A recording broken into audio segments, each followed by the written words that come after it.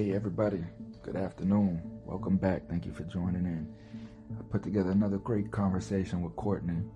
Before I get into that, I want to thank you guys for listening and subscribing.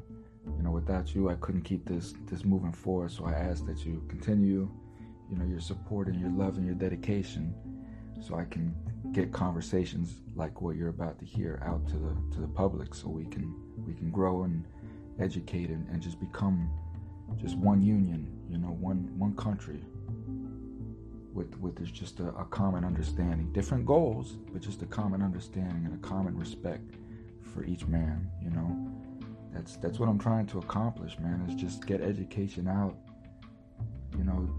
Don't hate me, work with me. If I have issues, find positive ways to express those issues, ways that I would want to hear and learn and change, and me being big enough to accept that I have faults and to hear what my brother or my sister is telling me or trying to enlighten me with, to help me be a better man, a bigger man. And that's what it's about, We're becoming so sensitive as people that we don't want to man up. We don't want to be the bigger person. We want everybody else to be the bigger person. And we expect everybody else to be the bigger person. So I don't want to hear that this person hurts my feelings because I don't know how to deal with my feelings. So therefore, I just don't even want you to hurt my feelings. So we're running around trying to create all these laws about what's right, what's wrong, all because we just don't want to deal with our own feelings and figure out, why does this bother me? If this random dude on the street calls me a name, why does that bother me? And instead of dealing with that, we would rather just tackle the man on the street, hollering out the names. And it's becoming dangerous because it's becoming a society to where it's making us feel like we have to watch everything that we say. Is it correct? Is it politically correct? I think that it's correct, but do you think that it's correct? How are you going to take what I'm saying? So therefore now I can't even be myself when I'm expressing what I'm saying. So now I may even say something stupider than what I would have said to begin with. And then when that happens, the whole world's going to come down on me. I'm very nervous about what I'm doing here because I know public scrutiny is very tough and it's quick and it's fast. Like a samurai in the night. He just comes and he just slashes you. And that's what public opinion does. Public opinion is very, very dangerous because there's no research behind it. It's emotion. It's a lynch mob. It's everything that defines a lynch mob. It's just rage-induced, emotion-filled anger, And I don't want that on me. Please. I don't need 100 people camping in my yard, So I have to be careful. I can't express how I want to because I'm not in a position to do so. Some people are. I'm not. So that worries me greatly, and it kind of suppresses me in some of my viewpoints that I do want to share and be open to. But this is my point. I'm unable to do so because of the scrutiny that I know is just lurking and waiting around every corner. It seems that every time I go out in the public now, which is less and less, especially with COVID, but every time I go out, I feel like I'm being judged or looked at or expected to be a certain way, You don't know how many people I take by surprise because I look one way and I speak another. And it just throws people for a loop. Sometimes, if they're slow enough, it takes them about 3 seconds for it to even register what's going on. And and I see it and I laugh and I chuckle and I don't let that bother me though, because I understand. So, some things do bother me. Of course, as I've said before, I'm a very sensitive person and things do bother me. But I have to deal with that myself, and I have to control that initial emotion. And then I have to ask myself, like, why did that bother me? Is it true? Okay, well, if it's true, then the man's right. Why am I gonna be mad at the man if he's right? If it's not true, okay, so he's not even talking to me then. So this is just how in every interaction that we have, these are the thought processes that, you know, the analyzations, if you will, that we have to go through and do. But we don't. Why? Because we're distracted. Where are these distractions coming from?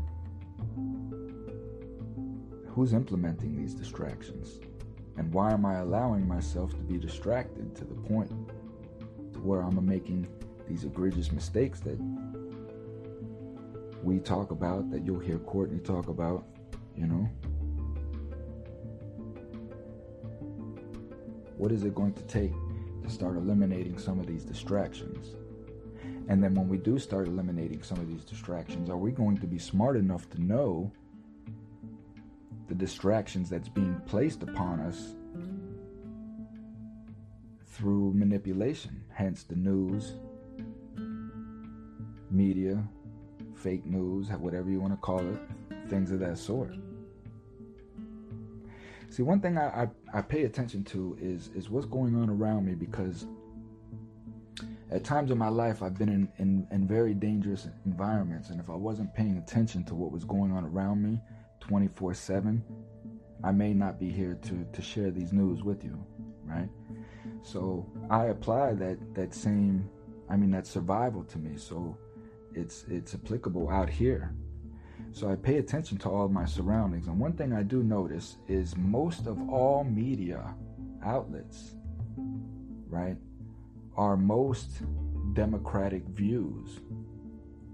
Now, I will not discuss politics too much, but just a little about me, so my listeners can understand some of my viewpoints and my thought processes. Now, first off, I don't believe in government. I'm not an advocate of government. That's not to say that I'm anti-government, right? I'm not anti-establishment, because I understand that these things have to be in place. That is understood, right? Not everybody can be a leader. So if you're not a leader, you're a follower. So we have to have some sort of leadership governance in place. That's just the way that it is. I understand that. I'm not anti-establishment. I'm not anti-government. But what I am is anti-corruption. And I know corruption. I know how to spot corruption, and I know it when I see it.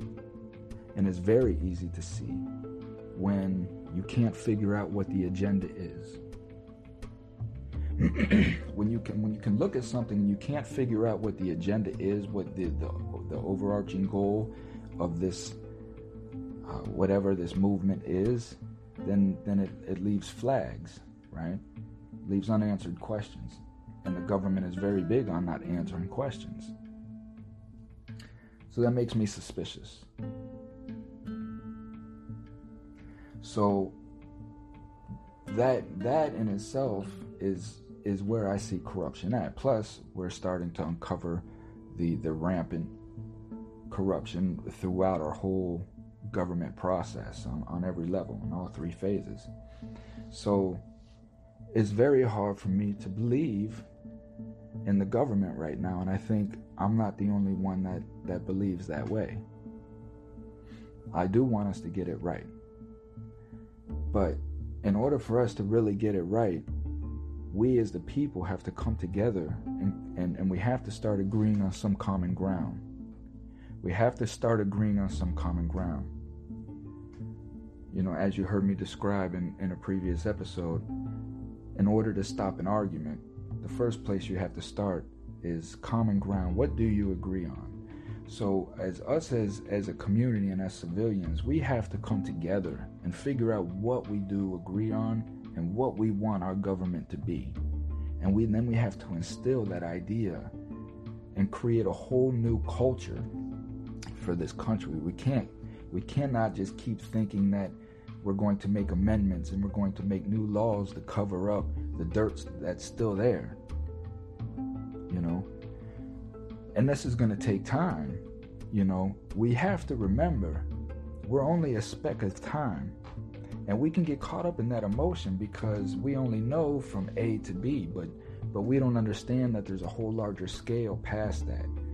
And we can get caught up in that again because of the distractions, right? We lose focus, and we're not setting up for our children, our grandchildren, and the lineage on down. And that's what it's going to take. You have to remember it took 400 years to get here, right? It took 400 years to get here. So it's going to take a lot longer than that, probably, to get us out. It just all depends on how fast we come together and how fast we understand what the goal is. The government is in place by us. We put the government in place, not to rule over us, right? But to figure out that we put the government in place, one, to protect us, of course, to protect us from foreign enemies, right? But also to keep this engine running in a way that it's ran on all its cylinders, because we understand that everyone isn't going to agree, and everybody is going to have a difference of opinion, and some are going to see some of that opinion to the right, and some are going to see that opinion to the left. We understand that, and we expect our government to juggle that and figure it out and implement the policies that need to be put in place for what we speak of. But that doesn't happen, you know. It doesn't happen, and then of course you have agenda that comes in, and then here we are.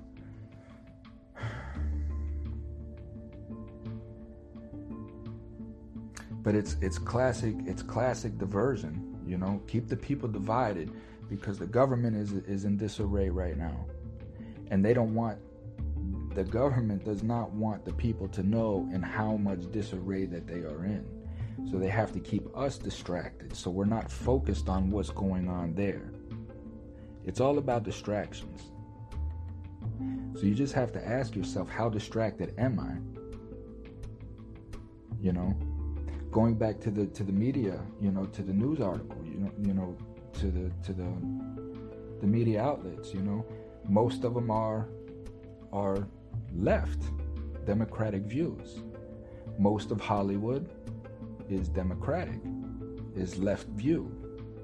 So most of the information that we receive from our entertainment, from our news, is coming from a left democratic view. That's the first thing that I know. Where can I go to get as much of the right Republican view? There is some, and I'm not saying that there's not, but it's not as much as the left. When you have Hollywood, that's majority Democratic. You know, you have most of your news medias, especially your main ones, which is mostly Democratic. You know, it's very hard to get an unbiased view. But yet you don't realize this because you think that you're changing the channel from one news channel to another news channel, right? And it may not even be the same, like you may switch from CNN to ABC. And now you're getting ABC's viewpoints, but yet you're hearing the same story that you just heard on CNN, right? For the most part, it's just the same propaganda. So now in your mind, you're thinking like, okay, I switched news. I mean, even there's 2 news articles saying the same thing. But it's all within the scope of the pyramid. And you're not even realizing that. You're going to get the same poison fish from the same poison lake. And you just think just because you move to a different section of the lake, you're going to get a clean fish, but you don't. It's all from the same lake. So all I ask my people, again, is if you're making conscious decisions, you know, are you really getting unbiased information that you can process in your own opinion? Or is your opinions being swayed, you know? So you just have to pay attention to these things. It's very important because there's a lot of things going on in the world right now. And a lot of these things are always under the veil of night, the veil of secrecy. It's not in your face. And that's what we have to pay attention to, man. We have to wake up. We have to come together as a community, come together as a community. Black, white, why am I not going to like you because the melatonin of your skin?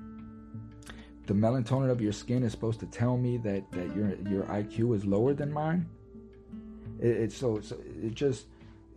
Things like this doesn't make sense, And you have to sit back and you just have to ask yourself, like, is what I'm really thinking making sense, or was this implanted just through my life and I don't even realize it, and I'm just acting out what I've always seen around me?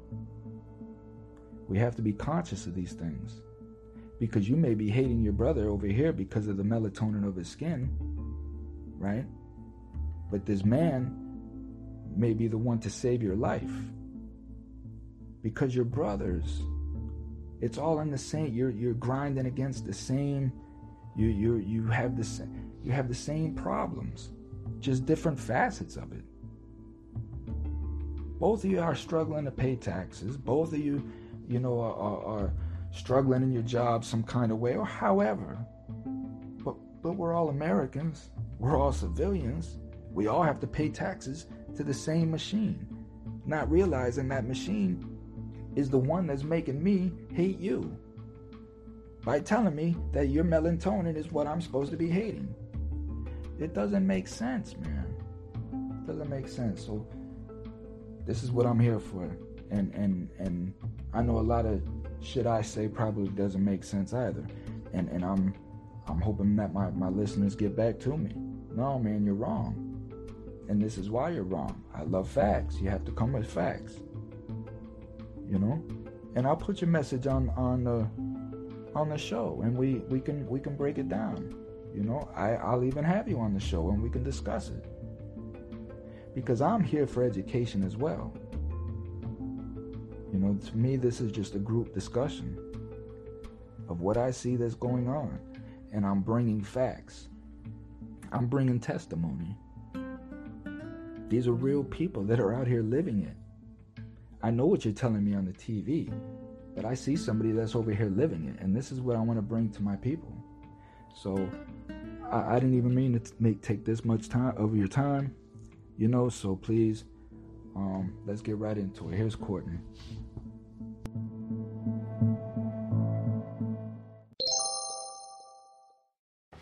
Okay, here we go. So, yeah, what was we talking about? The stigma. So a conversation arose this morning, right? I guess there was a conversation on the latest Joe Rogan, and there was a conversation that rose between him and his guest, which I can't remember who it was, but it was about the mispronunciation of silence is violence, I guess, and how it's getting twisted out of view, and how the word silence is now being associated with the word violence, right? Okay. So in the conversation that I was having this morning, we were explaining that, it's a very important conversation, because I understand what Rogan and his guests were talking about, in the sense that, yes, silence is not violence by definition, right? Just you being silent is not violent. And it is getting to the point of that, because there's so much miseducation that goes along with that. So when people are saying silence is violence, they're not really explaining what that entails. There are several steps in between silence and violence. And I think I see what they're saying, where, we're taught in school, is silence acquiescence? Is silence consent? If I say, hey, you want to go rob a bank or whatever, and you don't say no, is your silence consent? And we go over that in school, and in some cases, yes, in some cases, no. Robbing a bank, probably no, but I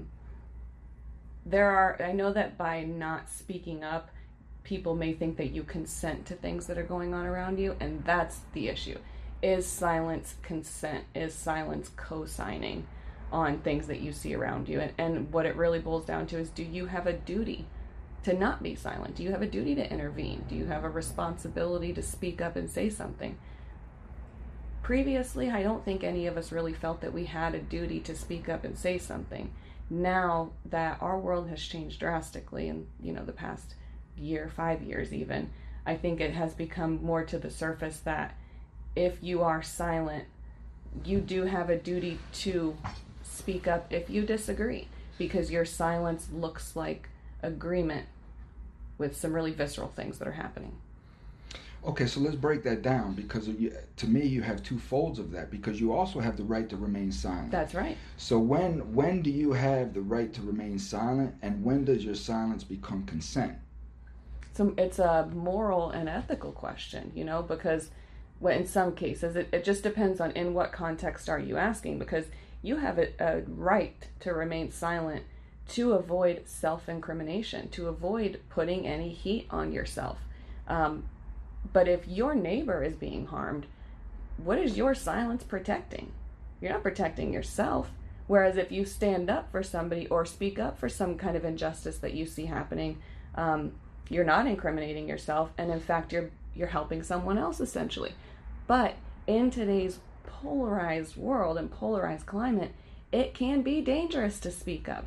Say you live in an area where several people disagree with you, and I was just listening to a different podcast this morning, talking about, it was political and talking about the Villages in Florida, which is a big retirement community, and a lot of them are conservative, and they're asking, if you're liberal in this community, do you feel able to voice that? And they all say no. The title of the podcast, I think, was Biden's Silent Voters, because they're afraid to speak up just in general, with the polarized climate that we currently have.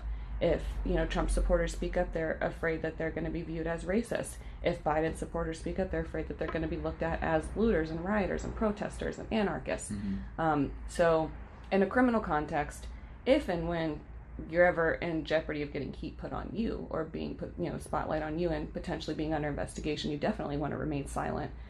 People think that they can outsmart the police and talk their way out of trouble, and I'll tell you 100% of the time that never happens. But 100%. 100% and of nothing's the time, 100%. It never happens. You will not outsmart the police. You will not talk your way out of trouble. But in some cases, silence could be used to protect yourself in a criminal aspect or otherwise in a social aspect. And in some cases, I see that in the face of injustice, where you have a voice that will be heard and you don't use it, that to me is immoral and unethical and lazy. Mm-hmm. And so I believe a duty does arise in certain aspects. But okay, so morally, yes. Okay, so if I'm in my kitchen and I'm looking out the window and I see the man across the way beating his wife, mm-hmm. I have a moral code to do something about that, mm-hmm. right? Right. But everybody's moral code is different based upon their experiences, which is mm-hmm. what I go into on the show, So, but that's not a crime. No. Right? Now, if the man looks, he's beating his wife, bam, bam, bam, he looks through his window and he sees me looking, okay? Mm-hmm. Now, when he gets done, the man comes over to me and he asks me, hey, can we keep this between you and I? Mm-hmm. And I say, sure, you don't have to worry about me saying anything. Mm-hmm. Now, does my silence become a crime? Yeah. It could. Yeah, you could definitely be an accessory. Because as we've spoke before on conspiracy, mm-hmm. it's an agreement between two individuals to further criminal enterprise. Yeah. Right. So silence is violence. Silence is not so much as violence, but it's conspiratorial. Yeah, and that's what I think. There are several steps between silence and violence, because silence is by definition the failure to act. It's non-action. How does the court recognize silence? In different contexts, in different, it depends on how it's presented to the court. If it's presented to the court in a way that, I've had it in DUI trials before where the defendant doesn't want to take field sobriety tests, he doesn't want to blow, he doesn't make any statements, he doesn't take the stand at trial, and the state tries to play on that and say, ladies and gentlemen, he could explain to you what happened that night, but he's remaining silent, so you won't have that piece of the story. and we get up and say, we all have a Fifth Amendment right. You do, I do, the judge does. Use that right. We have that right for a reason. That right cannot be held against him for exercising it. It is his constitutional liberty, and we all have it. So the court is instructed not to hold silence against a defendant because it is a protection. It's a constitutional protection that we are all afforded. Failure to act cases where there is a duty to act, where you have a duty to step in and do something, say a teacher who witnesses abuse and that teacher is silent and doesn't report it, that is criminal. That silence is a felony crime, a failure to report. Mm-hmm. So it comes up in different ways. Because of a sworn duty? Because of a duty, yeah, right. A duty that you agreed to take in accepting that position. Mm-hmm. And, everything that we do in life comes with different duties. When we all have a general duty to conduct ourselves as a reasonably prudent person, is what the law says.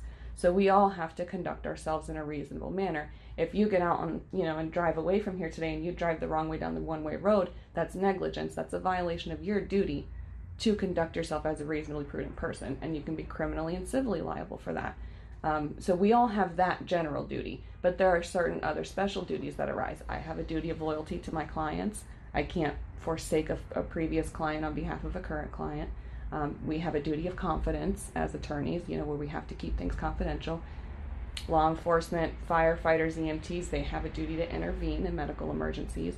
So different duties arise in different capacities, and they may require you to not be silent in certain instances. That's such a good point, and a lot of what's going on today in so many different aspects, But how do you maintain that duty? It's easy to sit here and say that a cop should have this value and this duty. Now, what's to say that this cop didn't enter into this job with that almighty, I'm going to fix everything and I'm going to make everything good and I'm going to be a good cop. Mm-hmm. And then after 15 years on the force, now he's taking bribes, he's mm-hmm. taking, handouts, things of this nature. Mm-hmm. So how do you maintain that duty when you're just in the face of such ugliness all the time? How do you not become that ugliness? Well, you assume the risk. You have to kind of be cognizant and aware of what you're signing up for. I know in signing up to be an attorney, it's not going to be all law and order in the courtroom. It's going to be a lot of paper pushing, a lot of counseling, a lot of boring things. But I know that it's going to be long hours away from my family. I knew that when I signed up for this. And although I couldn't reasonably and fully fathom that and understand what it was going to feel like, I did the best that I could to prepare myself for it. And police are required to do the same. You have to really consider what this job is going to require and entail, and any duty that you assume. What is, any agreement that you make, what is this going to require of me? And you have to really think about any and all aspects of that. And it happens often with police where they come in with rose-colored glasses and judges probably too, and attorneys too, and everybody in the court system, and in other jobs too, I'm sure. And then they get jaded by the day-to-day work. But you have your peers to check you. You check yourself. You have your family. You have rules and guidelines that you have to maintain. You have supervisors that keep an eye on you. And so if and when you stray, there should be checks and balances there. And there are generally, but sometimes not, because it's, Well, and that's the thing. I mean, especially with law enforcement, is if it was structured that way, I mean, I think we would have a perfect union, Right. But because of the overwhelmingness of crime, mm-hmm. right, and addiction that's going on in America, it's that the law enforcement is just taking in anybody that'll come in. Right. So you don't have people that are coming into law enforcement, like you say, that are understanding that they're getting into a very psychological, damaging career, and they have to be focused and strong throughout that, right? Right. They're just getting in because my education is low. Mm-hmm. This is probably the best job that I'm going to get with all the benefits. Exactly. It's a government job. It's reliable. It's reliable. Mm-hmm. I don't have to worry about getting laid off and all of these things, and it's a good salary. Right. So you have people coming in with the short-mindedness of this mm-hmm. career, not realizing the impact it's going to have right. on your psyche, and mm-hmm. and a lot of these people just obviously aren't handling it well. Yeah, the police department now, I think, in a lot of areas, a lot of bigger areas especially, they're taking in more quantity over quality, and it didn't used to be that way. But you notice even in the detective rank now, when they rise up above patrol and deputy and officer and they get into the detective units, they are not as investigative as they used to be. Officers used to chase down leads, and they really don't by and far anymore. If it doesn't fall into their lap, it's tough. How does it fall into their lap? By somebody calling in and saying, here's all the evidence that I have, So we're getting to a time where detectives are relying more on CIs, snitches, right, somebody else to do their own investigative work, and then they just piece it together and hand it over to the prosecutor. Right. We don't see community policing anymore. We don't see officers that are involved enough in their communities to proactively police. I believe the police force has become more reactive. And that's unfortunate with all of the officers that they have. You have the resources to community police, to put more officers in neighborhoods, to form relationships, valuable, positive relationships. And, that's where the argument comes in to defund the police. And that headline is so, it's improper, because it's not actually defunding the police. We need to reappropriate their funding into different areas. And when people hear defund the police, they think, well, who the hell's going to come when my husband's beating me? Who's going to come when someone breaks in? Right. Who? And are we supposed to do that ourselves? But that's not what it means. The police are there for a very limited purpose, to enforce the laws and protect the public. But they need to do so in conjunction with other services, with EMTs. How often do you see police and EMTs coming out together? They used to be hand in hand. Sometimes you'll need a fire truck there. You need a psychologist there, a caseworker, a social worker. And I had a trial earlier this week with an officer that got on the stand, and I said, you confronted my client who was asleep in his vehicle, and rather than calling 911, you went back to your cruiser and took a picture of him. Isn't that right? A picture of him asleep in his vehicle. And this officer's answer on the stand in front of 7 jury members was, I am 911. And I said, oh, yeah? You are an EMT? You're trained to give medical attention? And he said, well, basic medical attention. I said, right, because there's a difference, right, between law enforcement and EMTs. So you're not, in fact, 911. You're trained to give basic medical attention. And in fact, you didn't even do that in this case, did you? You took a picture. So that mentality of, I am 911. I heard from another officer that they have heard officers say, I am the county. You're not the county. You are deputy so-and-so, and that mentality of Where is that coming from? Where's that mentality? Is it coming from this hero image that we portray in marketing and we just, cops are heroes, cops are heroes, cops are heroes. I don't think so, because I don't think that's the narrative. I don't think the current narrative is that cops are heroes. But it has been. It has been. I think that the where it has come from is that they are the all problem solvers.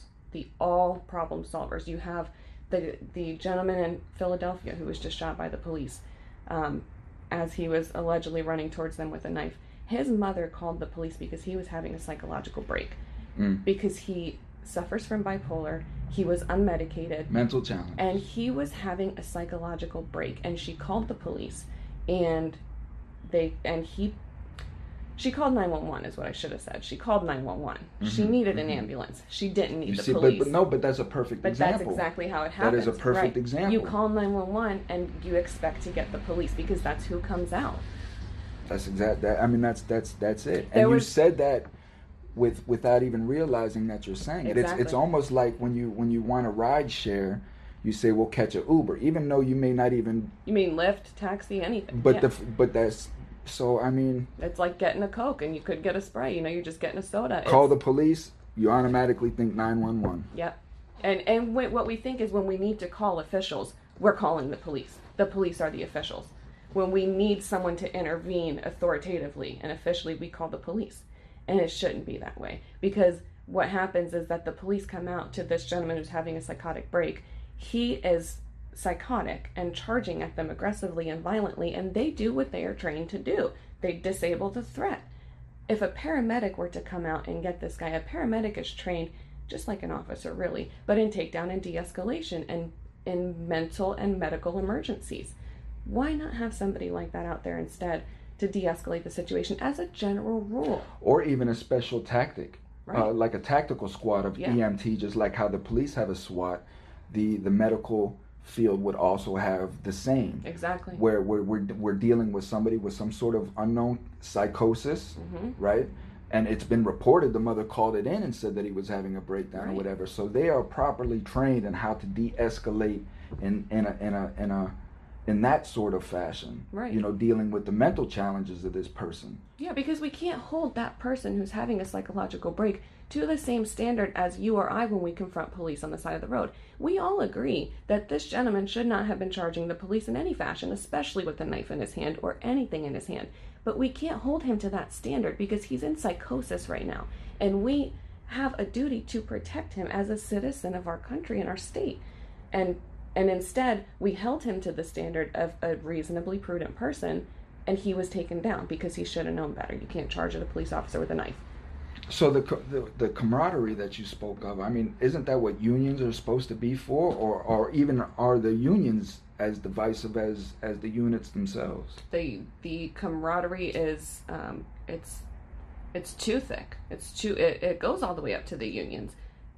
But the camaraderie between like EMT and police? No.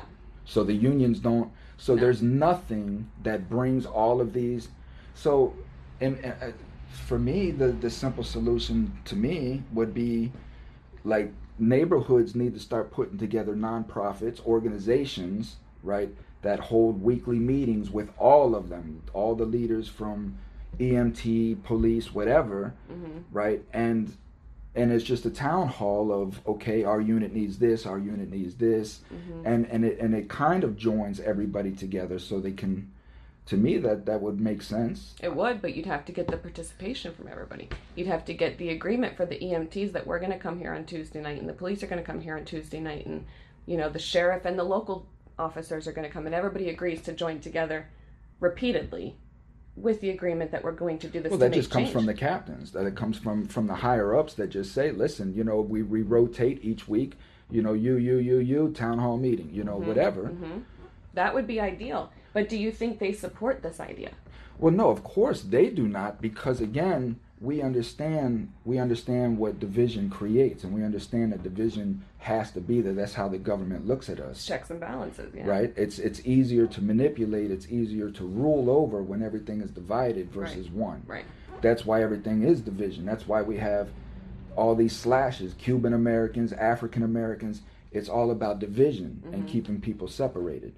So, but why would you do that in your government scheme again when you're dealing with a community? Because the community that you're dealing with isn't divided. If you're in a low income, as you call it, a high crime area, it's not divided. It's the whole area is a high crime area. Right. But you're sending units of division in there to divide. Yeah.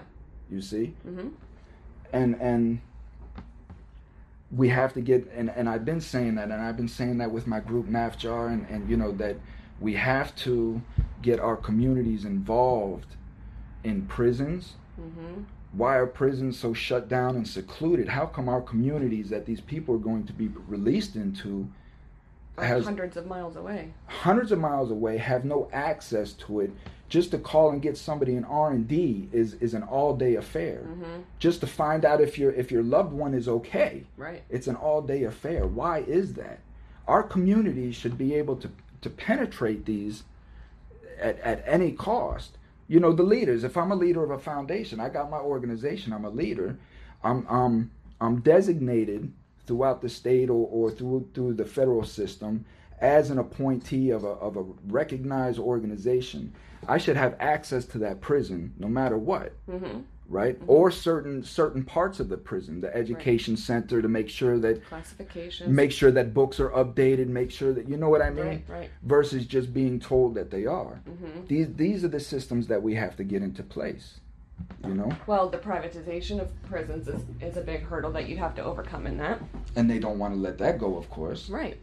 Yeah, because if we start penetrating the private prisons, we can start complaining about them. We can start demanding that they be held to a higher standard. They don't have time for that, nor do they have the patience for it, nor do they see the need for it, because the community throws prisoners away, right? We throw our prisoners away in prison. They come back or they don't. When they come back, that's a new chapter. That's 5 years from now. Yeah, expect them, when they come back, we expect them to be Clean as a whistle. Different. Changed. Right. Yeah, better.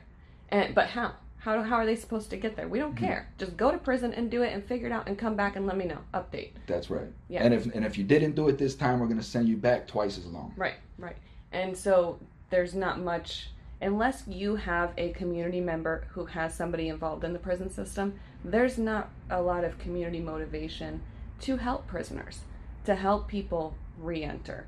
A lot of the community doesn't see a need for a criminal defense attorney, I mean, what's the point? You get a public defender, you were charged with a crime, you do your time, you go away, that's it. You shouldn't have done it, you shouldn't have broken the law, is a lot of how the community looks at it. And so the community is not looking at, let's rehabilitate these members of our community who have been temporarily taken from us and will soon be returned to us. They look at it like, he made that choice, shouldn't have done it, should have known better, take the ride, we'll see you when you're done.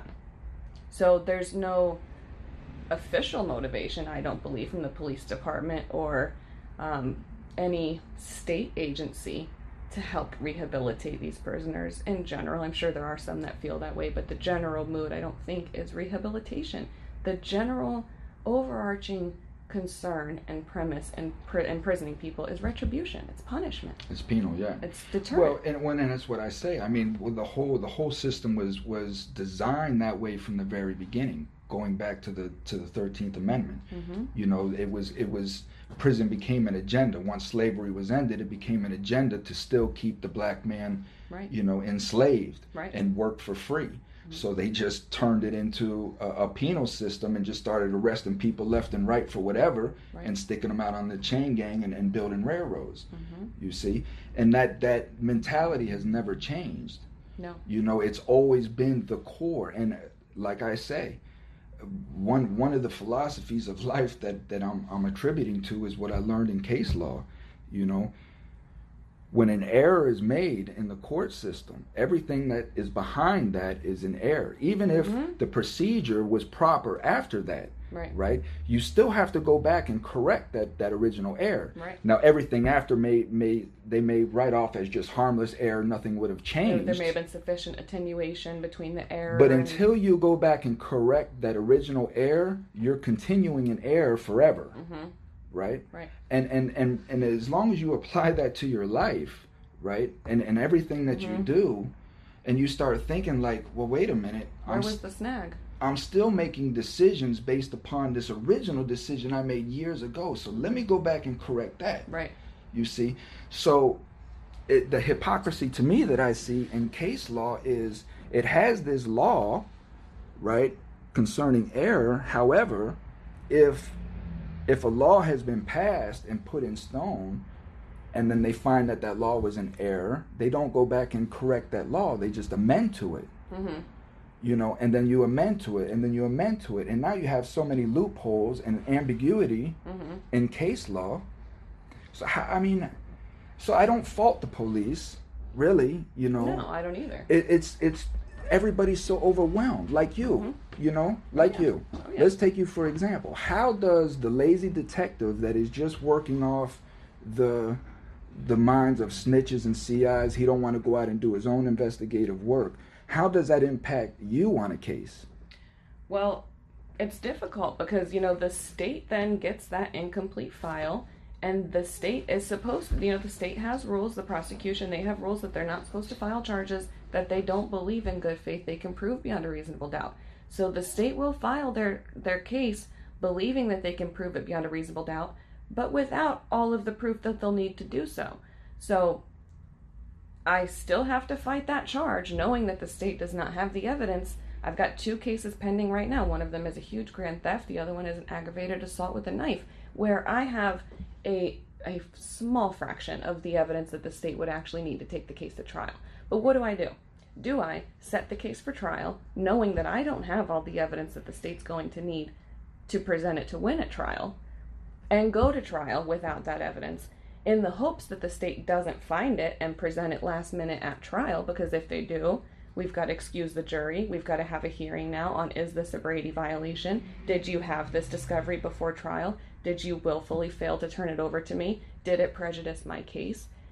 Or I don't take the case to trial, right? And I sit here and I file motions to compel this evidence that I believe that y'all should have, that I'm entitled to. and I have to set that for a hearing. I've got to write the motion. I've got to set it for a hearing. I've got to go before the judge, lay out all the evidence that I believe the state should have to prove this case. Hope that the judge grants that order, which then gives me 30 days for the state to give me that evidence. And then they don't. And then what do? I've got to file another motion that says, Judge, they didn't answer your order. Please enter an order to show cause to make them explain why they didn't answer to your order to compel this discovery. And then he'll maybe sanction him again and say, okay, well, you've got 10 days this time to get it over to her. And so I'm at a significant disadvantage by the police's lack of investigation, but not to the extent that I can get my client's cases dismissed. Just to the extent that we're kind of held in a purgatory until the state decides what they're going to do with their lack of evidence. So I set these officers for depositions, and I say, isn't it true that you should have taken more pictures of the vehicle? You should take more pictures of the street signs. Should have done any kind of investigation. Did you go talk to the neighbors? Did you go talk to the store clerk? Did you get surveillance videos? And they say yes or no, and I have to chase that evidence down. And if they say no, then I get them in trial, and I do the same thing. That's called negative impeachment. Did you talk to the neighbors? Did you talk to the clerk? No, you didn't. You didn't get surveillance. Isn't it true that would have helped your investigation? Yes, but you didn't do that, right? Yes. So they say there are 1,000 different ways to skin a cat, and that's part of it. You can fight it many different ways, but it's none that I get the incomplete file and I can say, oh, this is getting tossed. I have to hustle and chase that stuff down and do my own investigation as a defense attorney and hire my own private investigators to gather that evidence. What is it that's like shifting that burden of proof, though, that because I'm seeing that for example, okay, so when I had my traffic ticket that I told you about over in Pinellas County for the red light, when he pulled me over, remember I told you about the cop that pulled me over? I was coming over the bridge and it was for not merging over. Right. But I couldn't get over. I couldn't merge over. And then the dude just jumped on his bike, pulled me over, this and that. So I wanted to fight it. Yeah. So I go, and of course it's explained that the officer has the burden of proof. Right. Right? Okay. So I explain what happened, and I asked the officer if his I can't remember the actual details because there was speed. Detector? Yeah, but there was speed that was involved because he didn't radar me because he was standing on the side of the road, but he made an assessment that I was doing a visual estimation. Yeah. Right? Yeah. So I'm questioning him on that, and he has no proof of anything. All he's doing is just saying it. Yeah. Okay? So afterwards, now I asked the judge, I'm like, well, Your Honor, doesn't he have to provide any evidence whatsoever? That his visual estimations are accurate? That his visual estimations are accurate. And the judge's response was, he's an officer of the law. His word is evidence. This is what the judge told me. That's true. The judge is right. My first question is, well, how does he have the burden of proof if all he has to say is he's guilty, and that's evidence? Explain this to me. Well, if you were to testify, your word is evidence also, and it's supposed to be that your word holds just as much weight as his. So even as an officer of the court, that's totally irrelevant. The fact that he took the stand under oath and gave words to the court, that is evidence, and yours would have been too. So the judge should not have said, because he's an officer of the court, his words are evidence, because anybody who testifies under oath, your words are evidence. But the fact of the matter is that he comes in a uniform. He's got training and experience. He's got a force behind him. He went to an academy. You didn't. You're a driver with a driver's license and a record. And a traffic citation in front of the judge. So it's innate, it's inherent that his word is going to carry more weight than yours. And so as attorneys, when we're picking a jury for a case, we have to really vet that out and say, do you believe an officer over my client who's sitting here with me? If he tells you it's raining outside and the cop says it's sunny, who are you going to believe and why?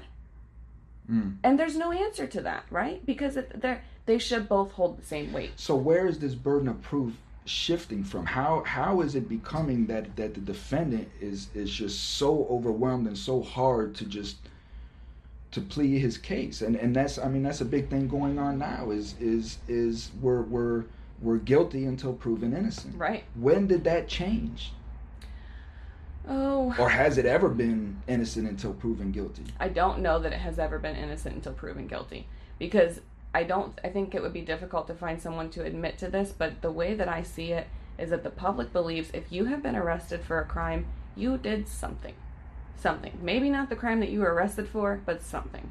So that's where it starts, right there. If you are placed in the court system, there's a reason for it. Either wrong place, wrong time, or you committed the crime. Either way, we're going to hold you accountable. So when we get in there to present a defense, even though we don't have a burden of proof, we're already at a disadvantage because we are not the authority on this. It's our client's liberty that's at stake. Therefore, our client would say anything to find his freedom, right? So how can you put stock in what they say? What do the officers have to gain by getting this prosecution? Nothing. They're just doing their job, right? That's the way that the public looks at it, that this guy will say anything he can to get out of trouble. Meanwhile, this is just another case number for this officer, when in fact, that's not the case. The defendant is begging and pleading the truth, and the officer is begging and pleading to uphold his credibility, his reputation. So if my defendant really is innocent and the officer really did make a mistake, mistakes happen, we're all human, the officer is not going to say that voluntarily. I'm going to have to, pull it out of him like I'm pulling teeth, because that's his credibility, that's his job, that's his line. Well, this is a great segue. Into what I really came down here for today. Going into Terry versus Ohio. Yeah. And that's essentially what all of this revolves around is the fact that. So for my listeners, Terry versus Ohio was 1967, December 12th, I believe, and it was two individuals. It was in Cleveland, and I believe maybe downtown Cleveland somewhere. And you had two individuals, Terry and I cannot remember the it starts with a C. Chilton. Katz. And Katz is the third. So you have two individuals that are standing on a corner one snowy day, and they're going back and forth. They're conversing amongst each other. They're going back and forth, and they keep looking in a store window. And there is was he an undercover cop, or was he plainclothes, or was he just a detective? No, I believe he was in uniform. He was a uniform. Yep. Okay, so you have this uniform officer who's over here watching these individuals go back and forth, and he's noticing, I guess he would say, a pattern. The guy Chilton would go and look in the window, and he would come back, and then the two would converse, and then Katz comes out of somewhere, and they have a discussion, and Katz leaves. So at this point, this officer feels like this is a holdup. It's a casing. A casing that they're casing the place out. So the officer then goes over. What is the officer's name? McFadden. Yeah. McFadden, our Irish man. So he goes on over there, right? And he starts questioning these guys. Now, upon questioning them, one of them, I can't remember which one, mumbles something incoherently. Now this is what the detective is saying, right, that he mumbled something, the officer. Mm-hmm. So he spun the two around, put them up against the wall, and started to pat him down, frisk Terry first. Upon patting Terry, he found a pistol in his coat and tried to pull it out, and I believe the pistol got caught, which from experience before, because of the hammer of the pistol, it was a revolver, I believe. So they had the old hammers that would come out, and it would usually snag on stuff. Mm-hmm. So in that moment, the cop pushed Terry back up against the wall and spun him around, or took his coat off. Mm-hmm. He took his coat off, took the pistol, searched Chitlin. Mm-hmm. Chitlin didn't have anything on him. Searched Katz. Katz had another pistol. Mm-hmm. Terry was sentenced to 3 years. Terry got 3 years. For possession of concealed firearm. And then what happened? And so his attorney moved to suppress the search, the pat down, saying that it was unconstitutional because the Fourth Amendment protects the right of the people to be secured in their persons, papers, and effects. And therefore, because Terry was not secure in his person, just by this officer's mere observation of him looking in this store window and talking to these two other men, solely based on that observation, that was not enough to conduct a pat down and a search and a seizure and seizing him, which is a detention. Terry was not free to go at the time that he was being pat down, so he was seized and he was searched unlawfully. The court initially denied that motion to suppress, and Terry was sentenced. The Supreme Court, right? Well, I think the initial appellate court denied it. And then it went to the Supreme all the way Court. Up to the Supreme Court, yep. And then they sent it back down? Yeah. The court adjudicated him guilty. Court of Appeals affirmed. The Supreme Court of Ohio dismissed the appeal, finding that there was no substantial constitutional question. And then the Supreme Court affirmed the conviction. Yep. So then it goes back down. So how does it end up? So it ends up that the Supreme Court says eventually that in order for a pat down, a Terry stop is what it is known by now after this case, to be constitutional, an officer must have reasonable, articulable suspicion that a crime has occurred, is occurring, or is about to occur. And that reasonable, articulable suspicion has to be more than what the courts call a mere hunch. So in this case, I believe that Officer McFadden's observations probably arose to the level of a mere hunch. I don't believe that he has reasonable, articulable suspicion that these individuals are going to rob this store, or are about to, or are casing this store. So essentially that's what the court has found. There were old stop and frisk laws where you can essentially stop and frisk anybody in a high crime area just to determine if they have weapons or drugs on them, mostly weapons. And Terry kind of confines that a little bit and says it has to be for a reasonable purpose. And the articulable portion of that is very important too, because although that's not a word we use in our day-to-day language, it just means that you have to be able to articulate in court what your suspicion was. And it has to rise to the level that is reasonable to detain someone. So... Well, okay, but how is it not if the cop is sitting here and he's watching these individuals go back and forth, standing on the corner? They show no reason why they're standing on the corner other than the fact that they keep going and looking in this store window, right? And conversing, and you could see the other guy coming in, and something is said, and the other guy runs off somewhere. So how is that not? Well, the other side of that coin is, how is it? How is that necessarily criminal activity? It's not, right? I can think of 5 other scenarios where that's non-criminal activity. This guy's inside trying to buy something and he needs more money, so he comes back out, hey bro, can I get 50 cents from you? I'm short in here. Why is he looking in the window 24 times? Maybe he's looking to see if the cashier that he likes has come in yet. It could be anything. Why is it necessarily criminal? Maybe his brother's working in there and he's waiting for his brother to get off. He's supposed to clock out in 5 minutes. It's been 15 minutes. Where is this dude?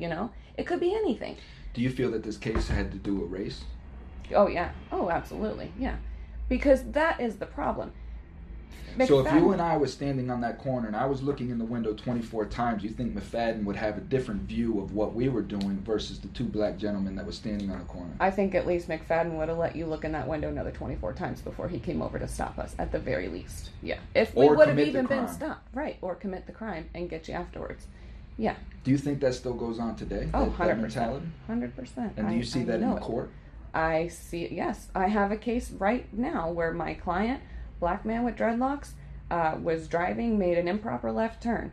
His white, older friend, driving right behind him, following each other, followed him down the same path, the same course of travel, the same illegal left turn.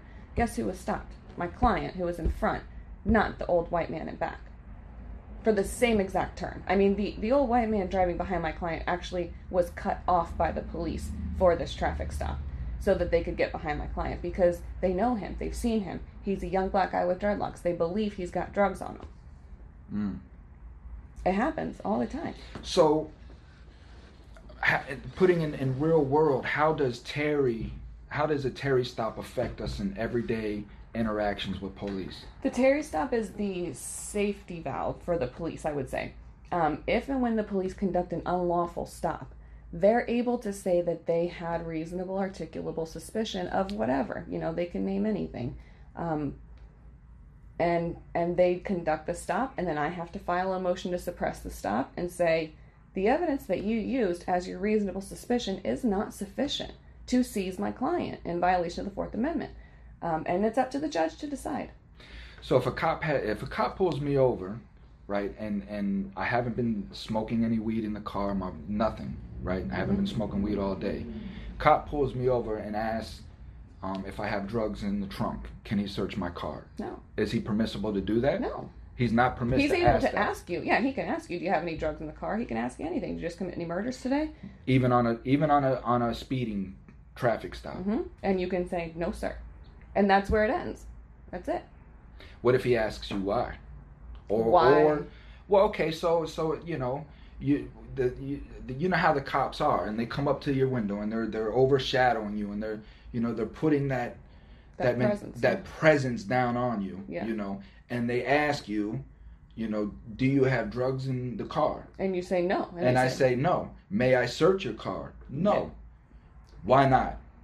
If you don't have drugs in the car, why can't I search your car? The Constitution, officer. The Constitution protects me from unreasonable searches and seizures. And you don't have a reason to search my vehicle. Because if you did, you would get a warrant. Or you would have probable cause to search it by the automobile exception. You'd get a canine out here. So that's what I would say. I would tell them under... The Constitution protects me. Under the Fourth Amendment. Fifth Amendment. Yep. I am protected against unreasonable searches and seizures. No. And under the Fifth Amendment, I have a right to remain silent. What if I asked the cop, would it be antagonizing if I asked the cop what his purpose for wanting to search my car is? No, I don't think it would be antagonistic, but I think it would be dangerous because he'll find one. He'll say, I smell weed.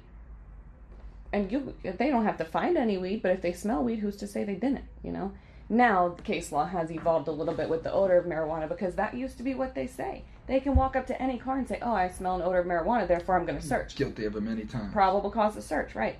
Now that's not the case because the odor of marijuana is not necessarily illegal, right? It's not necessarily readily apparent as contraband because marijuana is legal, medical marijuana is legal, hemp is legal, and we know now that hemp has the exact same odor as cannabis, and there's no qualitative testing to determine the difference between cannabis and hemp. So even if you are not a legal medical marijuana card holder, if you have hemp in your car, it smells the exact same as cannabis, and the law enforcement agencies do not have the appropriate testing equipment to decipher between the two, whether it's cannabis or hemp.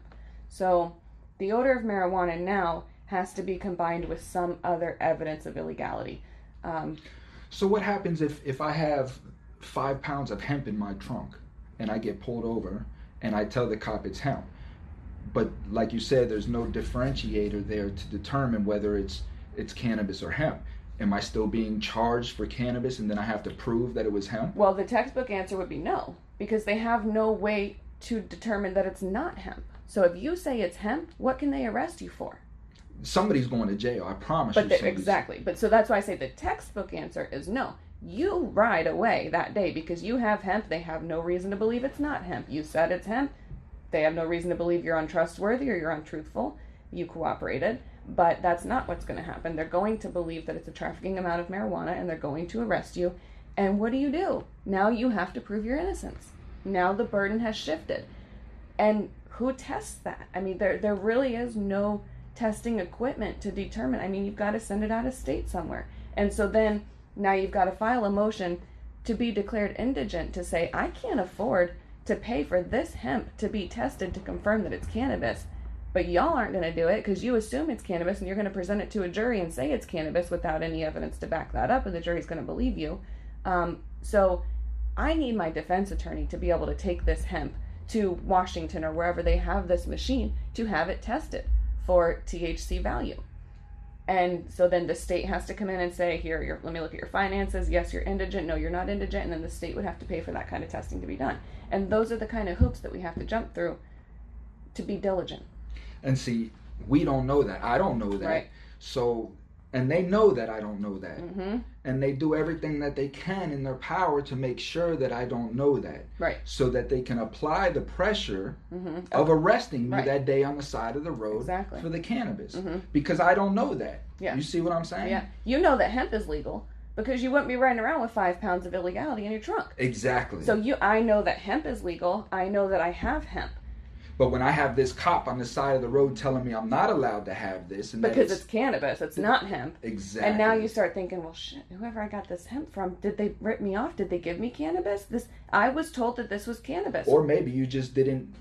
There was a law that you didn't know. You know what I mean? Yeah. That's why it's so important that, especially with the Terry stop, to know these laws that will affect us every day in those Yes. instances. Yes, to know that you have the right to refuse a search.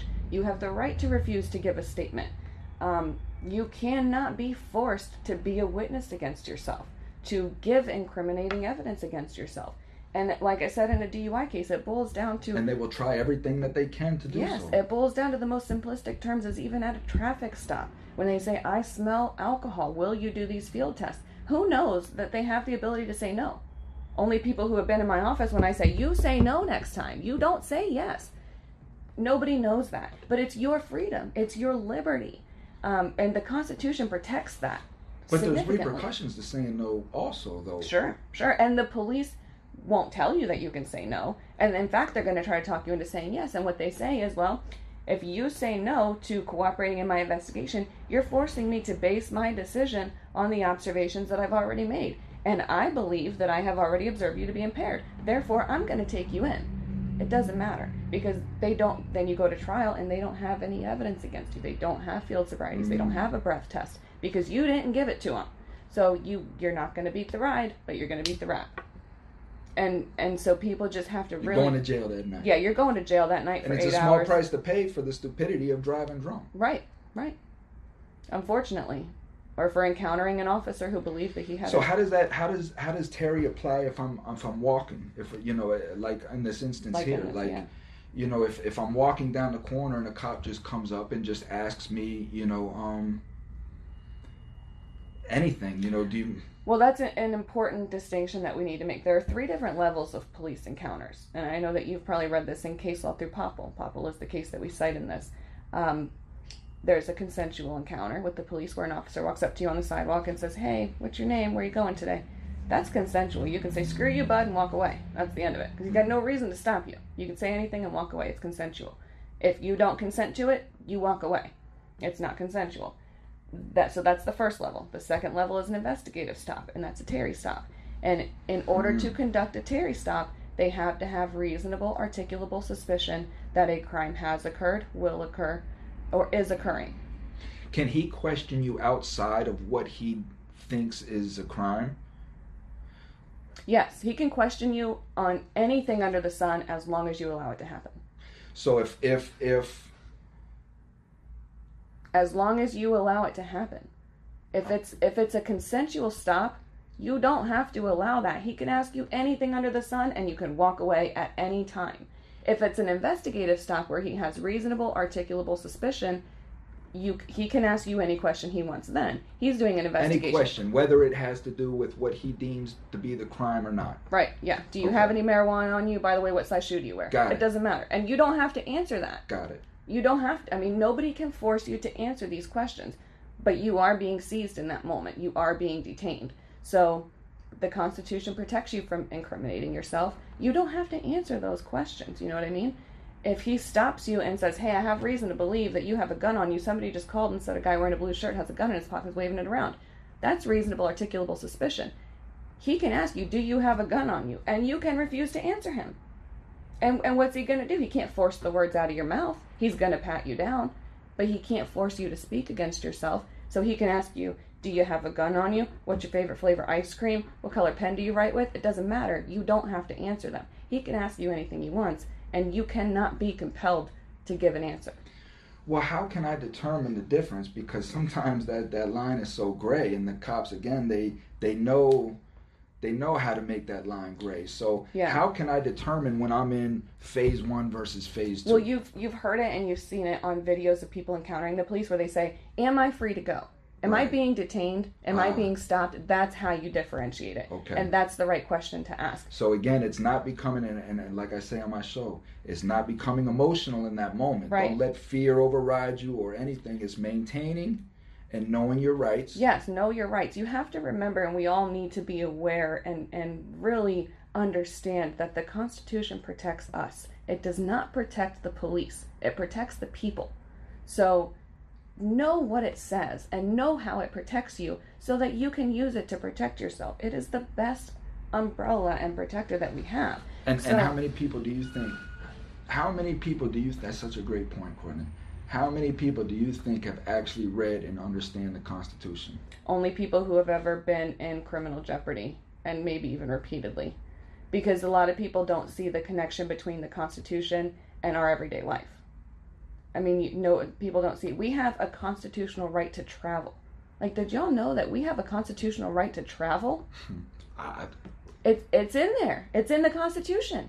What does that mean? I don't need a passport? No, you can travel anywhere freely within the United States. You cannot leave. If you go to the Florida state line and they say, Shane, you can't leave Florida, that's against the Constitution. That's in violation of the Constitution. You have a constitutional right to travel freely anywhere within the United States. Got it. We just think that that's just normal. We don't even know that's a constitutional right. Right. Any powers that have not been delegated to the police or to the federal authority are reserved for the people. We don't know that. So for me, my time, like, okay, now I'm interested and now I want to go read the Constitution. Read the Bill of Rights, at least. It's easy. It's right there. It's very easy. So the Bill of Rights, if I understand the Bill of Rights, I know that I'm protected 9 times out of 10 with daily interactions. I know that police. I can't have any excessive bail put against myself. I can't have any cruel and unusual punishment. I can't be subjected to that. I have a right to be secure from unreasonable searches and seizures, to not incriminate myself. I have a right to counsel. I have a right to a trial. All of these rights affect us day to day. We have a basic right to privacy and freedom.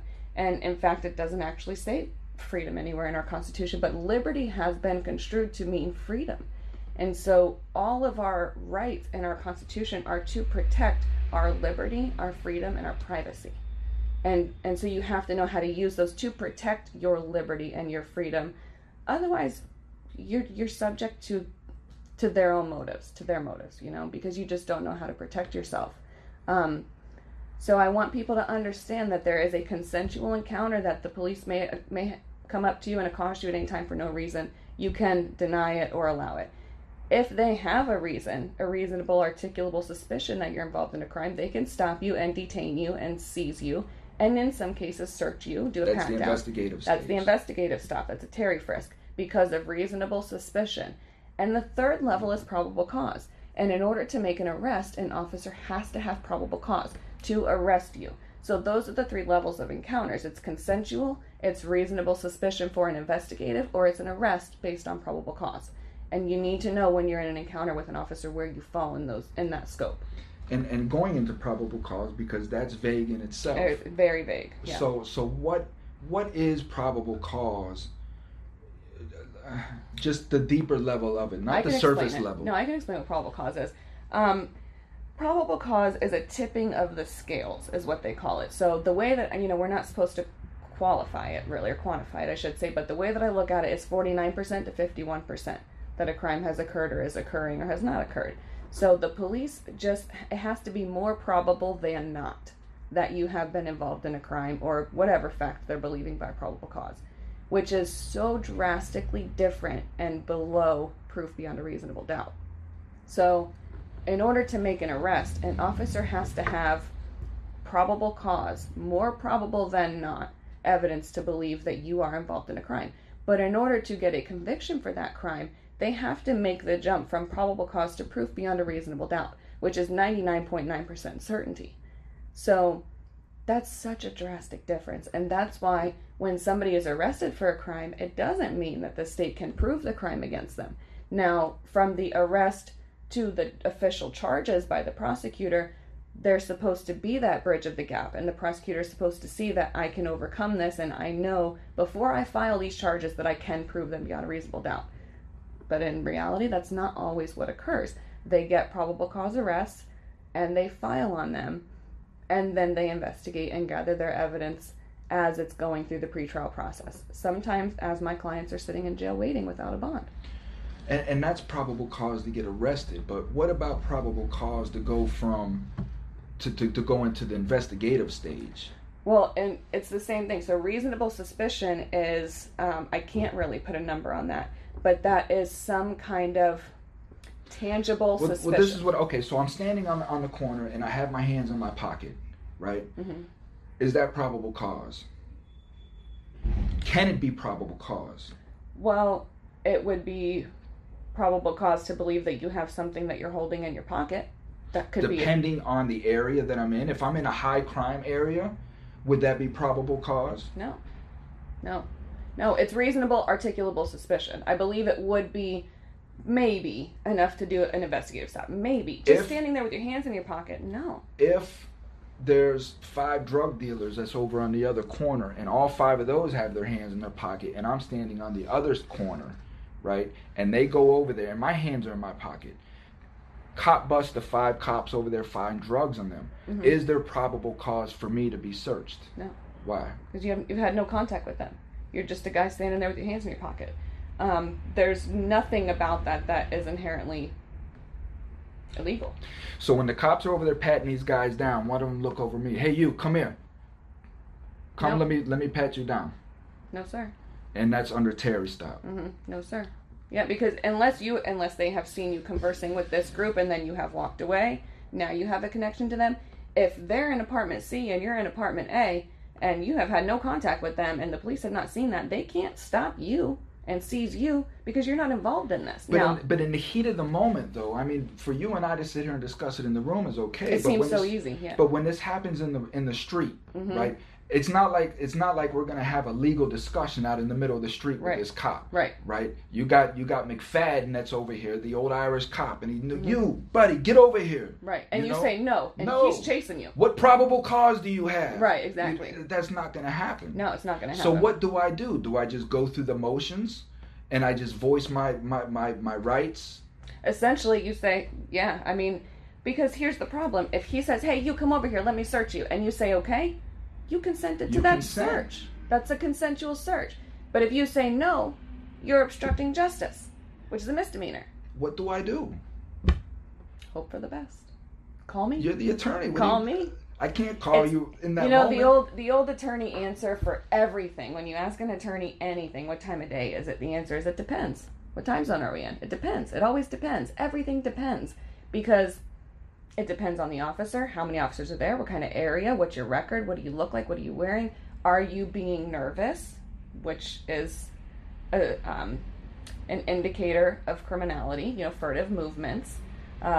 So all of those factors go into it to say, all right, let's just say black and white, these guys are being searched, cop says, hey buddy, come over here, and you say no, he's going to come over to you, right? Probably. And when he comes over to you, he's going to say, I told you to come over here. I'm going to search you. And you say, officer, why are you searching me? Am I free to go?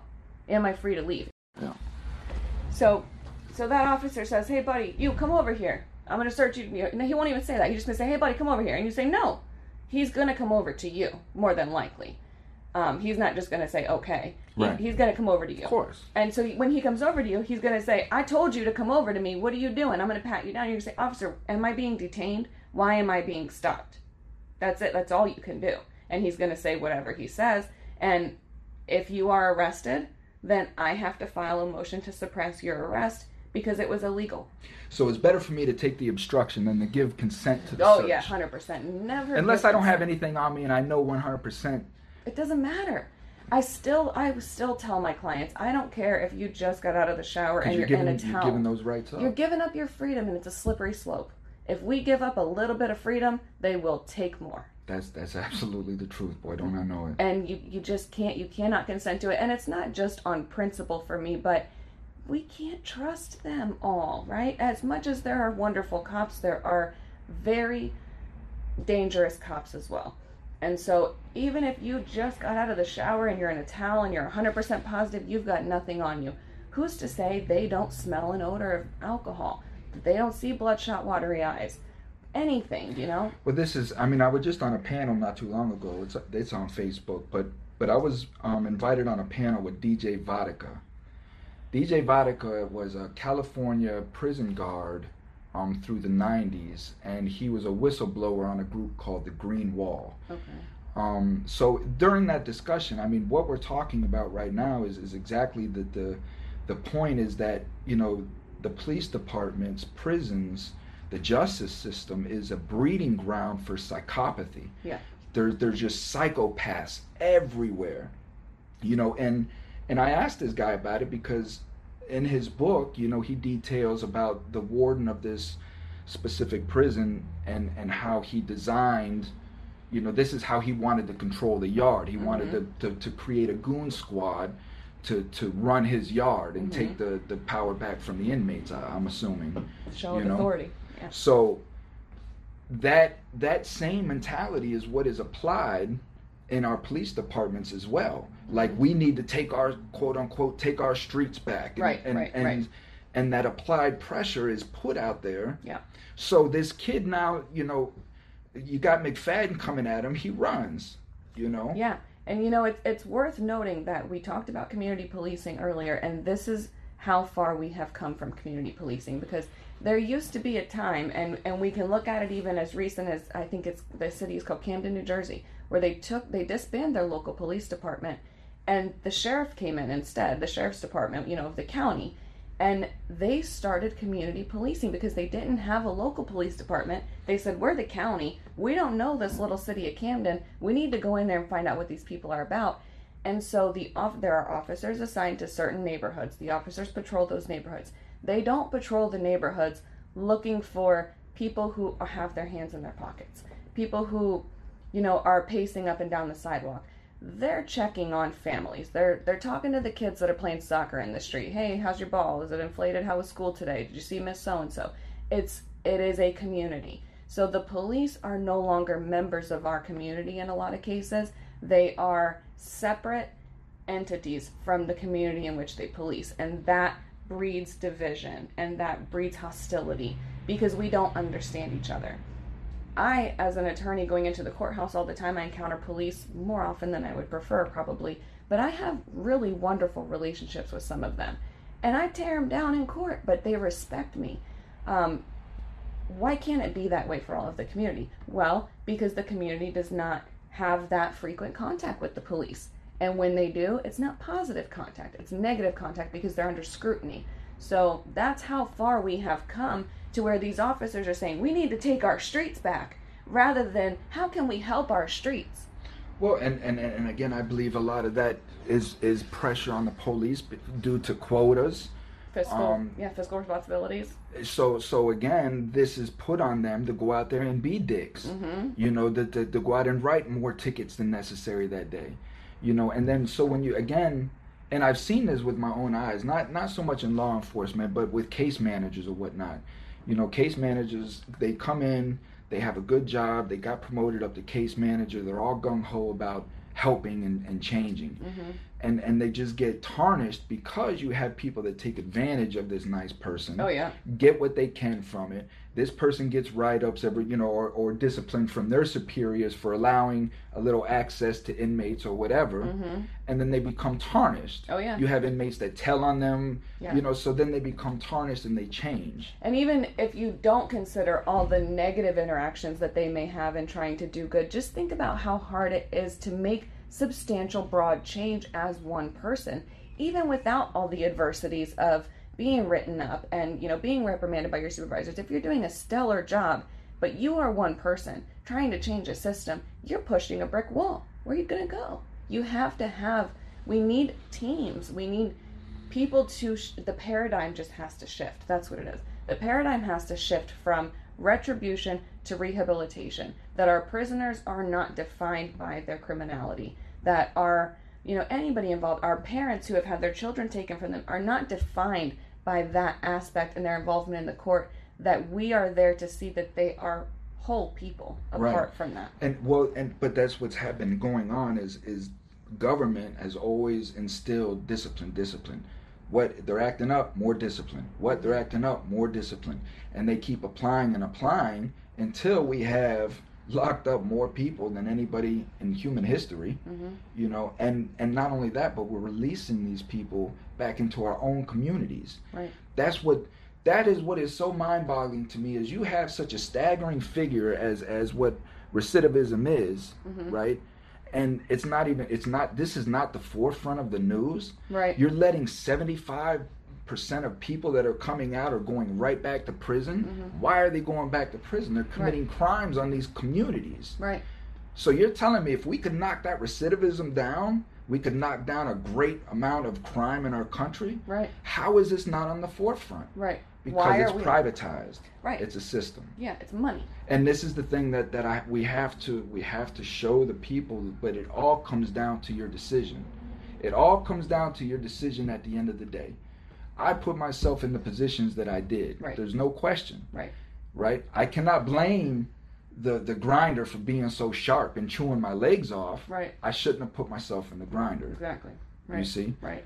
And this is the point of my podcast. This is the point of discussions. It's just to teach people just to educate yourself, because when you're making these decisions, you think you're making the right decision or the best decision in that moment, but you don't know, because you don't know what the Constitution says. And you're assuming. Yeah.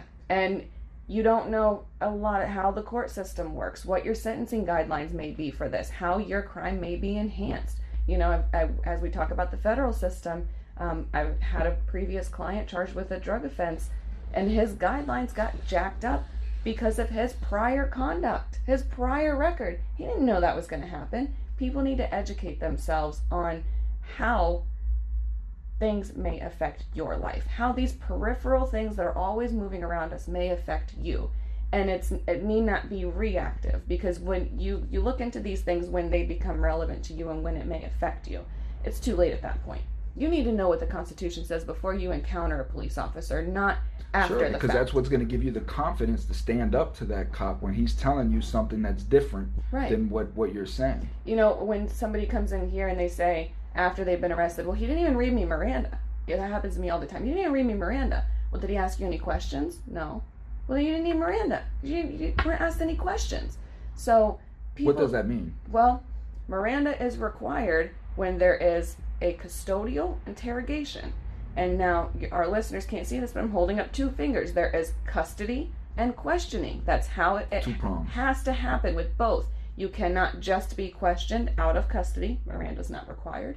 You cannot just be in custody and not questioned. Miranda's not required.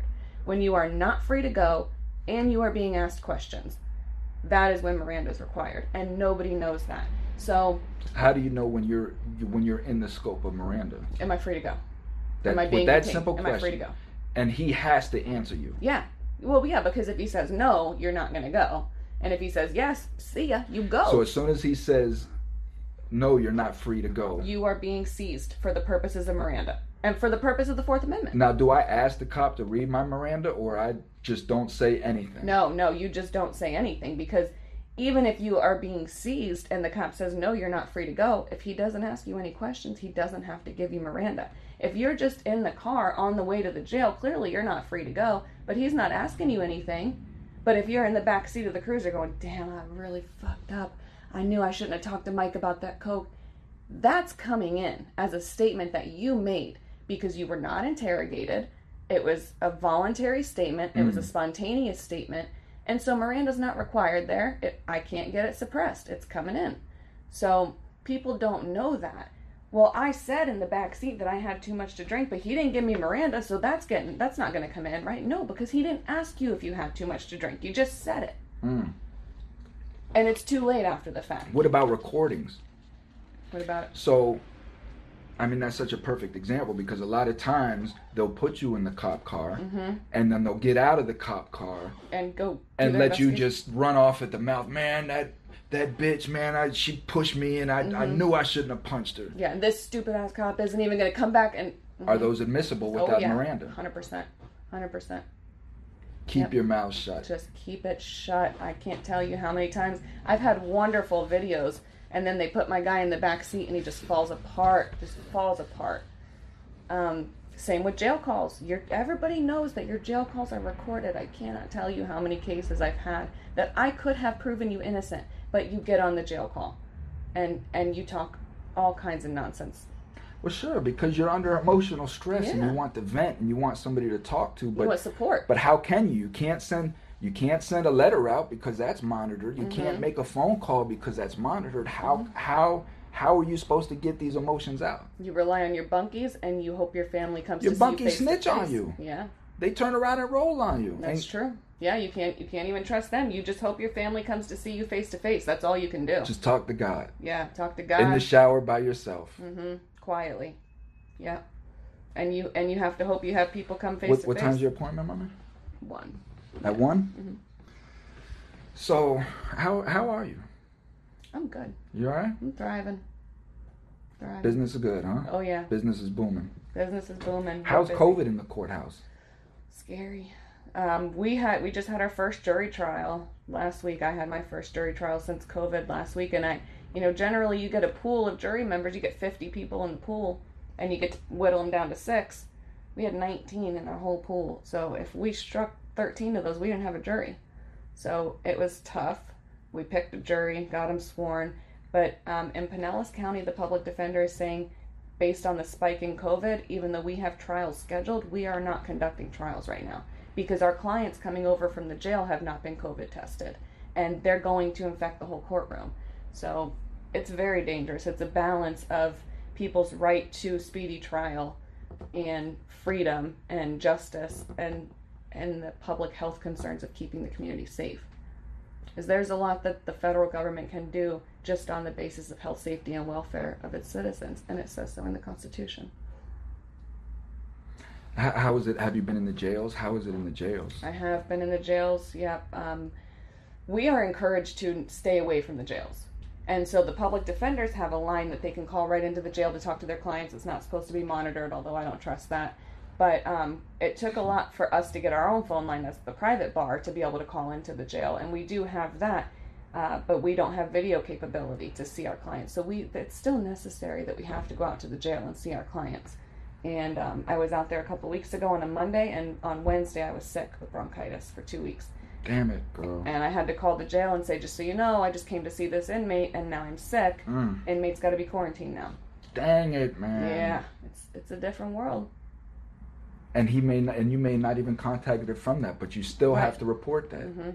And this inmate's gonna be in quarantine for 14 days, pissed off at his attorney for coming to see him. Yeah.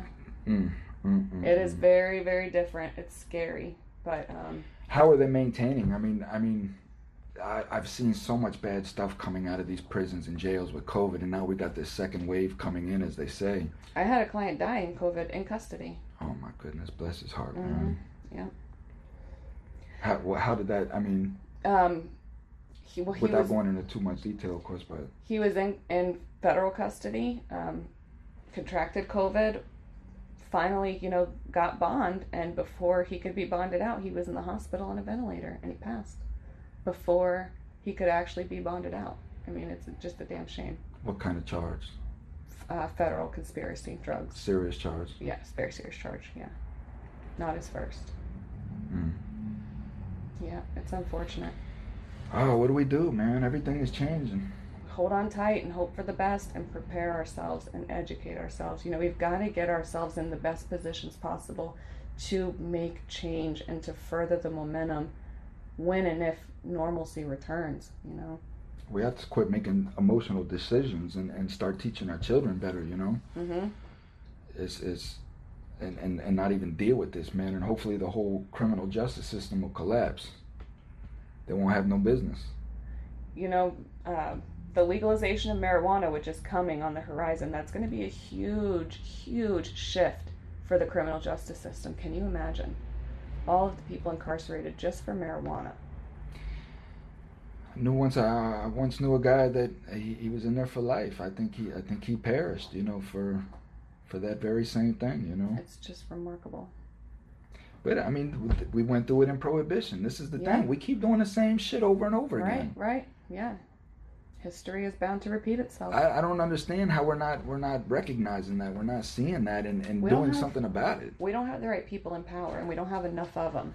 It's not that, Courtney. It's distractions, mommy. Yeah, that's true. The government gives us distractions, and they label it as freedom. Yeah. They allow us so much because they understand that we're euphoric people. We work off adrenaline. Mm-hmm. We work off excitement. So, we were watching a documentary not too long ago, right, on the fall of Rome, and it's linear. Everything that was going on in Rome is what's going on here. Complete distractions. You had the gladiator games, you had theater, you had all of these distractions that the government put in place so the Senate could act the way that it wanted to, which allowed barbarians to move in to the city, into Rome, and just completely take over. And before the citizens even realized what was going on, it was too late. Too late, yeah. The city was already infested with barbarians, and law was out the door. So all day, we work all day, right? We're distracted. We're focused on our work. We come home. We're focused on our bills. We're focused on the news, what's going on. We're focused on all of these things.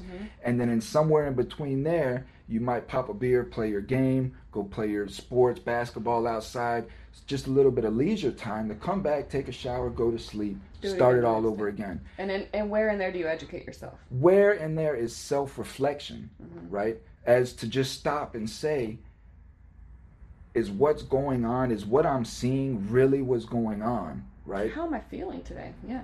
How am I feeling today? And this, because this has been going on generational, you have these people that are growing up and they don't even know how to love themselves. They don't even know who they are. Right. But they're getting married and having children. You see what I'm saying? And they're telling each other, I love you, but it's just a parrot. It's surface. Well, it's almost like you grow up watching The Facts of Life. You grow up watching, Family Matters and all of this, and you see your parents, and you see these things, and these are the idolizations of what love is supposed to be, right?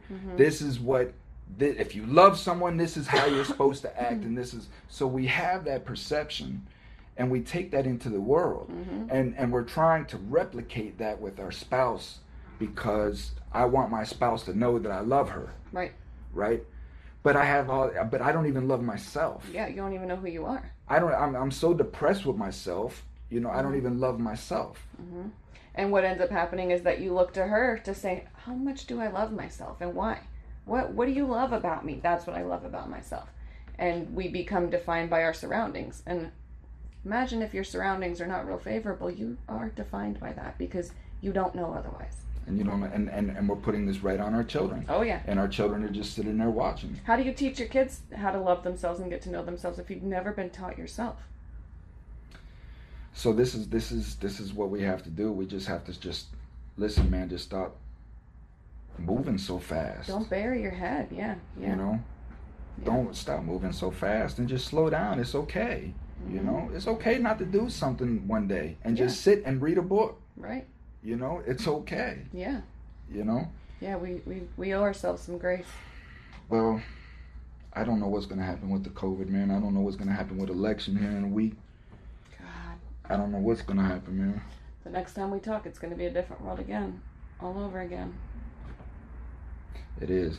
Well, it's been a pleasure, Court. Thank I think this has been very, very informative. I love it. It's been a good one. Until next time. Until next time, my man.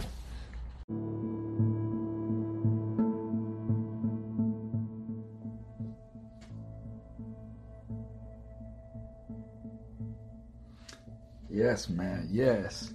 Great conversation. So, very informative, I thought. Today wasn't my greatest day. I wasn't my sharpest, so I do apologize for that.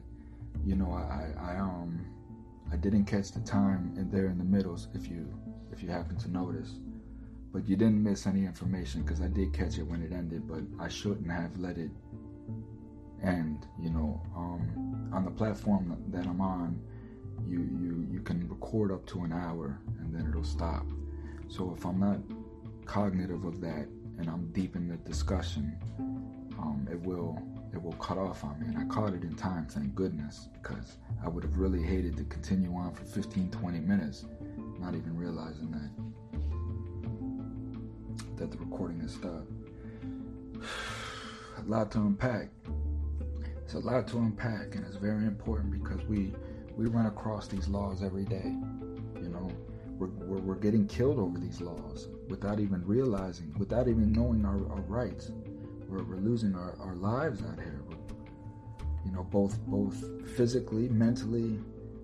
You know, so we have to know these laws. You can research them yourselves. All you have to do is look up Terry versus Ohio. It'll come right up in Google. You can pull up the whole case law, read it for yourself. You know, get active, get involved in what's going on. Stop with the distractions. It's okay to take some leisure time for yourself, but not every day, all day. You know, when your day is already consumed with other distractions that are a must for survival, you know, in the environment that we're in. So you already know that half of your day at least is consumed with survival essentials, you know. So it's maintaining the rest of your time for more survival essentials that we're not even cognitive of, and staying focused in that. You know, play on the weekends, but through the week, any extra time that you have is listening to podcasts, researching things that you may have heard through the week. You know, just different things. Just stop taking what we're hearing in a microcosm way. You know, or these microcosm news, I guess you could call them. You know, these little quick snippets. And I'm guilty of that myself. So again, I'm included in this here, and I also have to be cognizant of this. But I know that I am. You know, I'll catch snippets of news here and there, and if it registers to me as something that I need to know, I'll look up at, you know, I'll research it at that time. You know, but I'm not gonna go with the snippet that I got and write that as gospel, because I know that there's always agenda. So I have to protect my brain and my mind from agenda. And keep my own agenda instilled in that. So I took up enough of y'all's time, man. I really, really do appreciate the love. I'm going to keep trying to produce great conversations. You know, as long as you guys just keep listening, keep supporting. You can find me on Facebook. You can visit my site, Coming Home Coalition. I have a merchandise store. There's plenty of merchandise for you to go in there and get to rock your riot gear. You know, however you want to express yourself is in there, I promise you. So until then, man, y'all stay safe, stay smart. I love you. Wear your mask.